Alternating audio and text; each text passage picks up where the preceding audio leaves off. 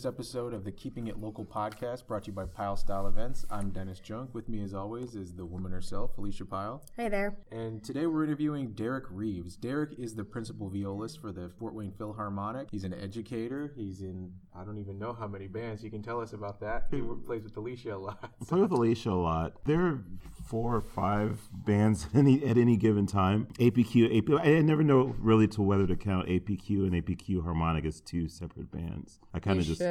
You have to arrange all the music for the latter. Well, that's true. That's true. He is our staff arranger, not just for the APQ Harmonic, but who else do you arrange for? Well, I arrange for the Voices of Unity. That's right. People don't know you as an arranger, but that's really it's true. You know, I was actually thinking recently.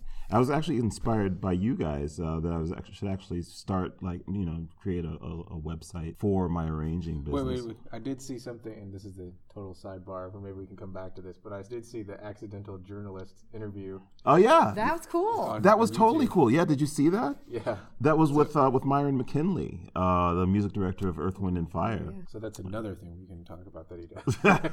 Well, we know you can do anything, but we just want to cover your favorite stuff today. Yeah, well, and mine. Kelsey Cote, I've been playing with Kelsey Cote a bit. Love them. They're amazing. Shout out to Kelsey Cote. Mimi Burns. Yeah. There's some really, really cool stuff happening with Mimi Burns, so definitely stay tuned to that. I don't know all of what that entails, but I know it's going to be fabulous. Shout out to Mimi Burns. Mimi's cool. We love Mimi. Yeah, we do. And Steve. And Steve, of course. Of course. I was going to ask you what you're most excited about, but then you'd feel like you're scanting some of the... Right now, to be 100% with you, I'm excited about the new flooring that I just put down in our master bedroom. I think that's part of why I'm so tired. This has been the DIY summer for me. I built a table. I worked with concrete for the first time. I made a concrete planner for my wife. I can't say I've done that. I've been working with like iron pipes, doing like modern furniture. I did flooring. I put in a whole laminate flooring in our master bedroom. Is this all per Patricia's request, or is this all on your own? This is stuff that I've been wanting to do too. Okay. You know, Patricia is Derek's fantastic wife. For those of you that don't know. I was going to say, you know how us like non-musicians always kind of have this fantasy about doing something music related. Oh, I wish I could play a guitar or something. Like musicians fantasize about building furniture out of iron. Well, exactly. Reorganizing the sock drawer. I'm just kidding. Right? I mean, I figure, you know, as musicians, we do stuff with our hands, right? And that's basically what making stuff is about. So, you know, once I got over the initial fear of, you know, cutting off a finger with a circular saw. I'm still afraid of that. And realized that, you know, protective eyewear is actually there for a reason. I actually started to have fun. I started to, you know, repurpose my garage, and it's been great. It's been a wonderful journey. You pulled Preston into these projects too? I try, but he's very, you know, he's got a short window where you can grab him and like, yeah, Dad, can I help? And I'll be like, yeah, come help. And then he'll be into it for like 3 minutes, and he's like, okay, I'm gone. And he's off to do that something was nice. else. Gotta go. So, you know, I have to work on, you know, keeping him focused on helping for maybe longer periods of time. That's okay. He's probably just in the corner reading like A Tale of Two Cities or something. Probably. You, yeah. His reading very list enriched is crazy. kid. Yeah, I feel like I did some more arranging, but I'm so tired right now I can't remember it. When you step away from music for a while to do these projects, do you come back with like a new perspective or something? That's a really interesting question. My question or sidebar to that is, do you ever get far enough away from music to miss it, and how does it change that perspective? Well, it's funny, Alicia. It's kind of like you go into different orbits. It's like I'm always sort of in thinking of music in some sort of context. You know, sometimes it's from the perspective of a classical musician or a jazz musician or an educator, you know. So I'm either thinking about how I can be more effective as, you know, the violist of the Fryman Quartet, you know, how, you know, sound production or fingering or whatever, or using, you know, I've been studying a lot this summer about, you know, different types of scales, different types of, you know, tools to use in improv, you know, studying resources that guitarists might use. I'm trying to become more proficient in my modes and know my pentatonic scales better. But then I start thinking about, well, how can I use this information to enlighten, and edify the students that I work with, because I'm always thinking not just about how I can be more effective, but how can I impart that to other people. I do a lot of teaching on a one-on-one basis, but more and more in classes, and that's a completely different thing. It's completely different thing. It's a completely different thing. You were talking earlier about the plastic violins, the PVC violins that your new project, yeah. Was that born from Club O, or tell us about it how was that sort of facilitated. It was born out of necessity. I guess you could say the necessity was the mother of that invention, so to speak, because we way to get these kids to practice there. Well, to practice, but also, we had like 108 kids that were starting from scratch, and violins ain't cheap. No, and they're kind of fragile. They're fragile Where was as this that well. You got 108 kids? So the Club O program it's a partnership between the Fort Wayne Community Schools and the Fort Wayne Philharmonic. For the last 9 or 10 years prior to that, it had been a partnership between the Philharmonic and the Boys and Girls Club, which is where the club moniker comes from. Our foundation, which funds the program, wanted us to try to reach a wider audience, to cast a wider net, so to speak. So it's actually in 3 schools: Forest Park, Waynedale, and South Wayne. So we brought on 2 additional instructors, and so between the 3 schools, we had 108 kids. In some pedagogical methods, a first step is having some sort of training violin. What I wanted to do was to have some sort of training instrument, training violin, where that gave the student a sense of proper bowing technique. And so I fashioned this device out of plastic. PVC. Don't give away all my secrets. But so they're PVC, and it kind of caught on, and so now I'm working with a firm out in Tennessee to sort of engineer the tooling to make an injection molded one, secured funding for the IP and that sort of thing. So the idea is to bring it to market, because I think that this is something that students will benefit from, but teachers will benefit from for sure, because I can't tell you how many hours I've spent trying to correct faulty bowing patterns. And so what a bonus it would be if the student develops good habits from the beginning, because isn't that what practice is all about? The establishment and the subsequent reinforcement of good habit. But it takes so long for some people to develop good habits, and a lot of that has to do with teaching. But also it's just, the ergonomics, the violin it's not a logical instrument to play. It's not a natural movement to play. So the trick, I guess, is to make an unnatural movement seem natural in some way.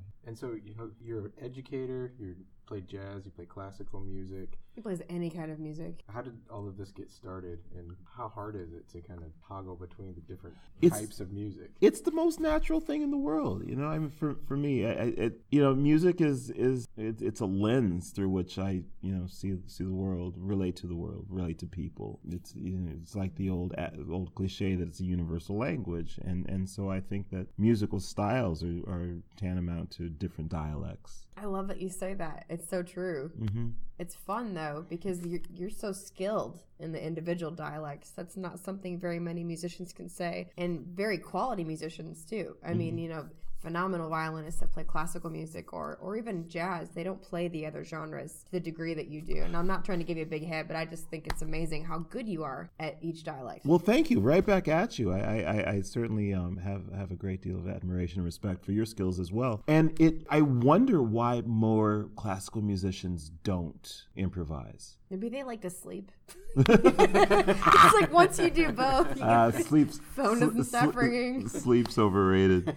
No, I think that may be part of it, but I think another part of it, I think it all goes back to pedagogy, how we're taught. I remember it being something of an epiphany when I realized that there was a relationship between chords and scales, and that this relationship, that each note of the scale has a different tension relative to the root of the chord. Each note of the chord has a certain type of energy, and there's this constant interplay between tension and release, both in the aural sense, but in the physical sense. And so musicians practice scales, right? So I think part of it, I wonder, rather, if part of it might have to do with the intention with which we practice scales. On the one hand, we might practice scales to learn the instrument, but think about practicing scales the same way we learn the alphabet. What if we teach students scales and that chord-scale relationship from the outset? The same way that teaching correct bowing pattern. Why don't we teach this is, the first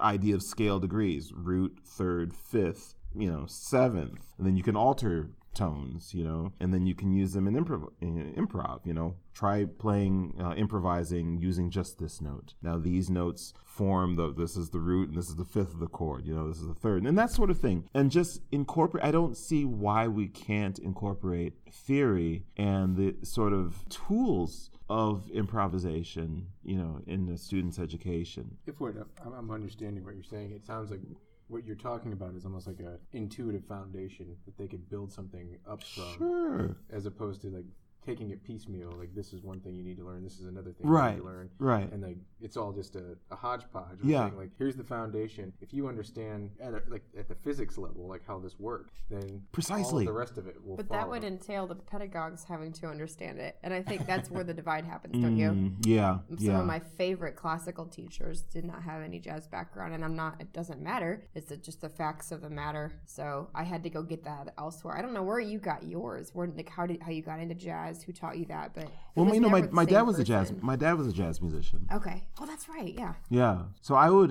He was a military officer as well. He was in the Army, but he actually paid his way through college playing jazz gigs on his saxophone. Oh, wow. That's cool. Yeah, he played. He's from North Carolina. Rocky Mount was part of this house band on what they called the Chitlin circuit back in those days, where all the black artists came through on their tours. So he played with James Brown, wow, Ike and Tina Turner, the Four Tops, the Temptations, Otis Redding. A lot of times before they hit the big time. He was entirely self-taught, and he had a great ear. He didn't.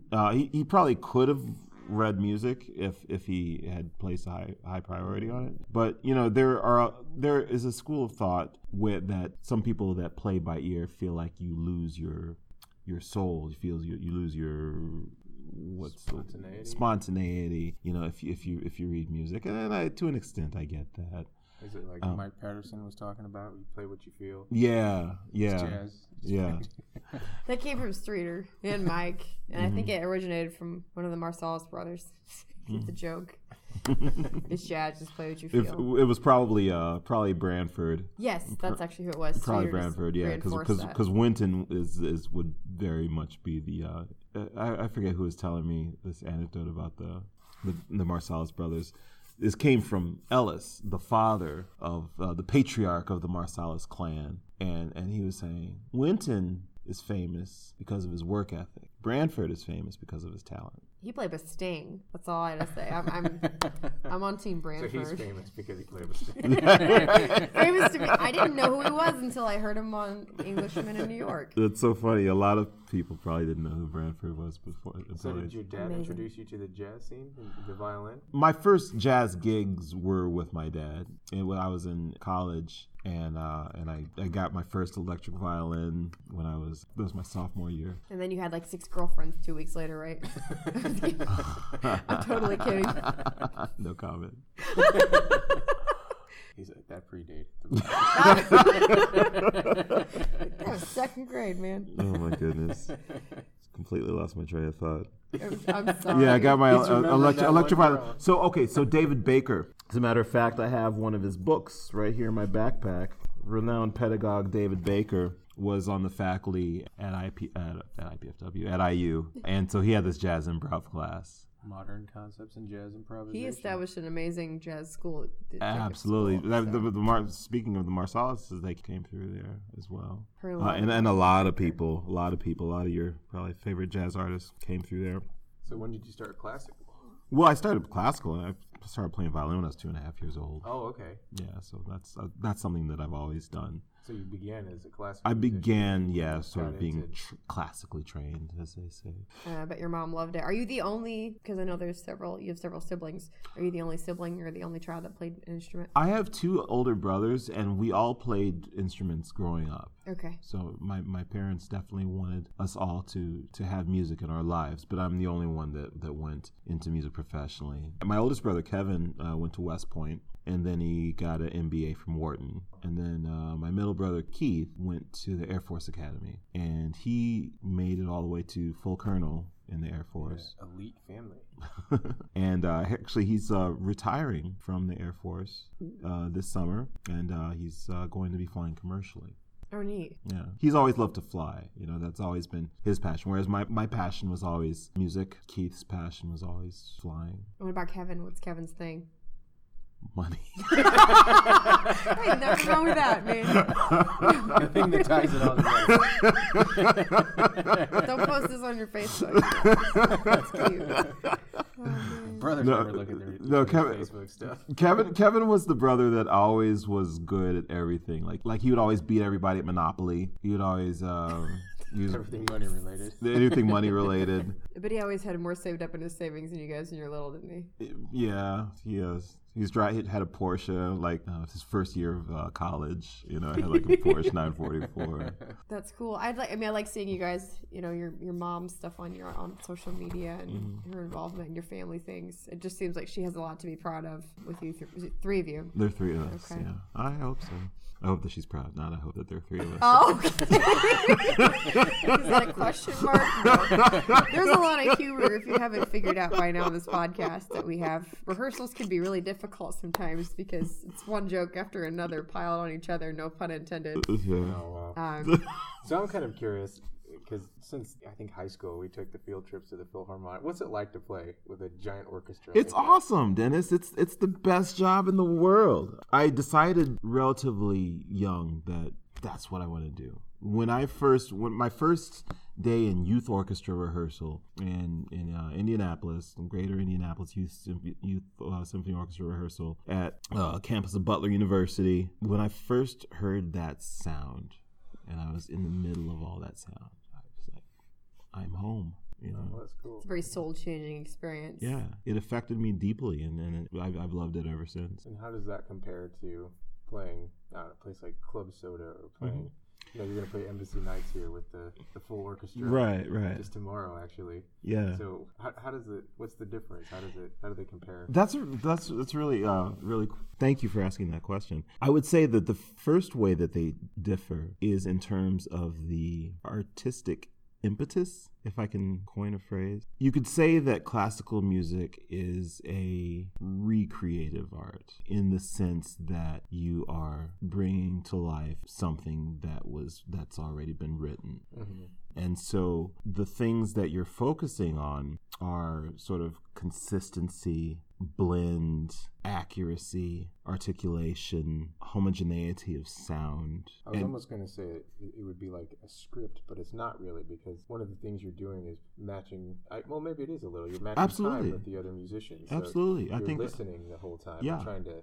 I don't know what the technical term for it would be, but vibe. Respond. Yeah. Yeah, vibe with or respond to them. Or respond, vibe, listening. I think those are all applicable. Yeah, I think that's a very apt analogy. Whereas with APQ Harmonic or APQ or a jazz ensemble, it's you could say it's creative rather than recreative, because I can't speak for anybody else but myself, but I don't have any preconceived notions as to what I'm going to play from one moment to the next. I don't necessarily plan anything. Rather, I try to allow myself to respond to what's happening in that moment as much as possible. I like seeing the depth of your personality come out in Mimi Burns' band, anyone's bands. Like when someone hands you the card to be creative, Oh, I thought you were talking about how he wore a kilt. There you go, that too. Exactly. But I mean, like, even whether I watch him playing with, Steve, Mimi, Steve Tyler, or else playing, responding to somebody in one of our groups, it's you go somewhere sometimes. It's different every time, how we interpret the arrangements too. But you take things places, and all of a sudden it's like 8 levels louder than it was a minute ago, or you're in a whole new solo section, or it's really fun just to see that exploration. And I can tell when you're having fun. Wow, well, thank you. Thanks. It's fun to see that, but I also love watching you play with the symphony too, because I have utmost respect for that. It's a completely different skill set and talent, and it's fun. But we like to steal you whenever we can, and I know the other bands would say the same. Well, it's one of those things. It's like love, the more you give, the more you have. Isn't that a Beatles line? I was just trying to think what that was. What song is that from? It's been a long time. I feel that's true if you pick the right bands. Or if you pick the I didn't know you sang. I don't. Okay. I don't. I yowl. Screeching cat. No, I you hit the wrong chord on the violin. I'm trying to become more comfortable with my voice. That's your first instrument. You're born with it. That's what they say. That's what I'm learning. That's what they say. I fight and scream and kick and scream about it, but yeah. Tell us about, I want to know, I haven't had kids yet. What does it feel like to have a kid, and have him studying music? I know you teach, you educate, which that's really dear to my heart too. I love educating, and they're not your kids, but they feel like your musical offspring, and But what does it feel like to have an actual child, or to make music with your spouse? Like, what is it like with your family making music with them? Because you're doing a lot more of that, I noticed lately. Yeah, it's amazing. You guys are like a thing. we had a trio Reeves performance. Family We had Trio. a Reeves Family Trio performance in Detroit a few weeks ago. It was a wonderful thing. Preston is really, and I'm not saying this just because he's my son, but he's very talented. He's brilliant too. He's brilliant. He's brilliant, but he's got that sort of nonchalance about it where and I can't help but think that he got part of it from me. I was gonna say, I wonder where he got it. Whereas, because nowadays, like I can be very intense about something, like I can go in a room and be there focused on one thing. But I think it took me a while to develop that sort of focus. And so I look at him now, and he'll be like, "Yeah, go practice your scales." And he'll be like, go run through the scale 2 times. Like, okay, I practiced my scales. Like, no, you didn't practice your scales. You need to practice an hour of scales a day, like I did. It sounds like when he's working on the home improvement project. Yeah, exactly. He's got about 3 minutes to spend. Yeah, precisely. I was impressed, I have to say. I know this is really small, but we both educate and deal with younger children all the time. At our gig, you had brought him along to a wedding reception or something we played at the Empyrean Fort Wayne downtown. Long event, 4 hours. And I didn't see an iPad. I didn't see a phone. Saw a book in his hand the whole time. Yeah. And so obviously he likes to read. He loves to read. But at the end of the gig, he comes up and, we had played some beautiful cocktail music for a couple that had just gotten married. And he's like, "You guys sounded really good today." Oh. And I first of all, was he 12, 11, 13? He's 11 now, yeah. He's 11. I keep thinking he was being like 14. I don't know why. I'm sorry. But I'm sitting there thinking, what adolescent boy actually goes somewhere and listens to someone playing jazz and actually comes up and compliments them? And I felt very special. Well, you are special. No, but it was really cool that he came and listened and was present, was reading his book, but, wasn't, face into a phone for 4 hours like you would be. I still remember the West Central thing where he was doing origami the whole time we were there. He's a fascinating kid. I still have the penguin on my That's amazing. He'll be so happy. He'll be so happy to hear that. But I was thinking the same thing. It was just look around at all these young kids and they're all on their phones or they're playing Angry Birds or something. And your wife's a flautist. Yes. Trisha is an amazing musician, and he's been going to concerts. Yeah, I mean she played concerts the entire time that she was pregnant with him, and so she remembers playing, for example, Tchaikovsky's Fourth Symphony with the Richmond Symphony, and he was, he definitely seemed like he was enjoying it in utero. Conducting. Yeah, exactly. So he loves Tchaikovsky now, but but ever since he was a baby, because sometimes you just you bring your kid that can't get a sitter or don't want to get a sitter or whatever. So he's always been around. He sits through rehearsals, he sits through concerts. Sometimes he'll sit through a cycle of rehearsals and a concert. Wow. And he's always very attentive, very well behaved. So So he's definitely grown up in a sort of concert going environment. So he knows, he knows the etiquette. He knows how to conduct himself. No pun Making music intended. with your family, to go back to that question. I mean, your family's amazing, but what is that like? It's great. It's great. I got to do some arranging for the family trio, and he's actually a very accomplished pianist as well. He plays piano and bass, and so I really look forward to doing much more of that. It's amazing as a musician, but also as a father, to see how he's developed just as a person, but as a musician, and to see how things that he's good at, are some of the things that either, in some cases, he's good at things that I'm good at, but in some cases, he excels in places where I'm not as strong. Things after Patricia and things. Mm-hmm. Yeah, that's cool. Yeah. So it's a really fascinating process to experience. So we're coming up on time here. Who are some of the people you're listening to now, or who are some of your, I don't know if you'd consider them mentors or? Wow. I've been listening to Sting. I keep a lot of Sting. I keep a lot of Snarky Puppy in my playlist. I've been listening to some heavy music. I've been listening to like some Floor, Torch, Electric Wizard once in a while. Are these like Patterson's infusions? Patterson's Always in the giving you summer. stuff. Yeah. Patterson's Talking about Michael Patterson, The professor. You yes. can go back and check out the episode we did with him. Actually, Shout out to Mike P. I'll have to go back and listen to that Oh, it too. was funny. It was a Yeah. good time. What am I listening to? Like, Did you have like a big hero when you were? I learning loved classical or jazz? yeah, okay, my idols, I loved Jascha Heifetz in the violin world. I loved Jimmy, so Jascha Heifetz, Jimi Hendrix, John Coltrane, the Bad Brains, punk rock, Rastafarian punk rock band. Those are my top, probably my top four. Did you leave out Dave Matthews? I was late to the Dave Matthews party. I never made it.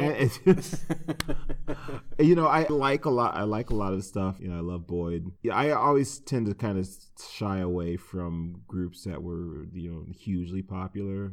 I was a bit of a, I did, kind of the punk rock thing in college. So like, I mean, high school, when the Red Hot Chili Peppers, for example, were underground. Oh yeah. Not a whole lot of people knew about them. I went to see them in concert. That was part of the aesthetic for a lot of those 90s Exactly. bands. And They then- wanted to be underground, but then when they got big, they didn't know what to do with themselves. Exactly. That's like Kurt Cobain kills himself. Precisely. He's got the T-shirt that says "Corporate Magazine Suck" on the cover of Rolling Stone.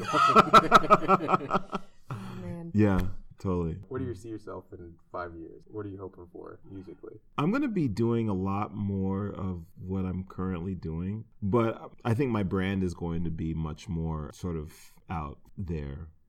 So I'll have Bravo to that. my trainers are going to be all over the world. I'll have students basically all over the world. You trainer, so you have an education system that's all your own. Yeah. Tell us a little bit about that before we sign off here. So my training method of my pedagogical method is based on physiology, but also natural So it's what you were musical talking about principles. earlier, Yeah, it's an laying that extension. foundation of Precisely, it's an intuitive extrapolation of what we were talking about earlier. I think a lot of what we tend to teach, a lot of what people tend to perpetuate in terms of what they teach is not questioned, and I'm always questioning what I'm taught and what I'm teaching. And so if I find that it's flawed or incomplete, then I'm looking for a better way. I'm going to recommend a book called Interference by Richard Merrick that is basically it's a sort of a theory of everything as far as music is concerned, and so he talks about how the harmonic resonance of the tritone function is echoed by the planets in orbit, and how it all kind of comes down to like phi ratios and Fibonacci sequences and that sort of thing. And it made me realize just how truly universal this stuff is. This is the same things that make music beautiful are the same things that make flowers beautiful, that make or the same laws that govern harmony are the same laws that govern the division of cells.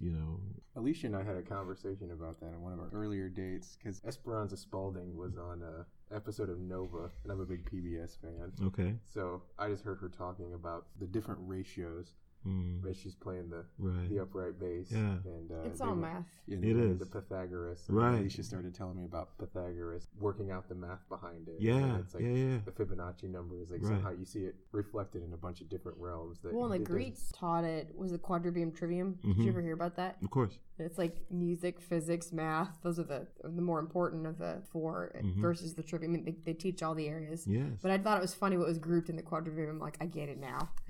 I forget what what's the fourth? Music, physics, math, and was it chemistry? Wasn't chemistry? I can't remember right now. But they were all math related in the quadrivium. The trivium was like rhetoric, literature, and philosophy. Poetry. I don't remember, but it was all the quadrivium was all math based. And I was like, it just makes sense now. The Greeks knew that, so if we've lost it since then that's a shame. That's cool that your pedagogical method is. So yeah, I think we need to bring it back. Interference. Okay, so did we leave anything out that we really need to talk about? Is there I think awesome you're doing, or some experience you've had that people would be surprised by? Or besides the flooring and the concrete there? Are you going to make your wrist exercise thing out of iron? Yeah, it'll be the new shake weight. Bringing it back. Oh, the shake weight bow trainer. Yes. Now that we'll wait to publish this podcast until you get a patent going. Yeah, I don't want anybody to steal my idea. We can write the music to go with it. It'll be like the Zumba dance with the shakers. Awesome. So yeah, this has been fun. Just tell us what's one thing playing for the Philharmonic or playing jazz musician that would surprise people, that they just you think most people have a misunderstanding, misconception of. Leave the conductor out. Most Caleb, a misperception that most people have about classical musicians, or about what it's like, what the experience is like. That it is a full-time job. They think that it is? No, a lot of people. Most people think. A lot of people. Yeah, a lot of people think so. So what do you do though? And is this not full-time? Is it? It's like, no, it's a full-time job. Really? It's a full-time job, but where the salary is at, we have to work other things as well. Yeah. That's one of the things we're always repeating on this podcast is it's a lot of work, but it's not a lot of money. All right. Well, this was fun. Yeah. Thanks, Derek. If you are on the blog at the Pile Style Events website, you can just scroll down and fill out the subscription form there, and you never miss an episode. We'll deliver it right to your inbox. If you're on iTunes, leave us a review or just hit subscribe, and we'll see you next time. Thanks. Thanks, Derek. Thank you.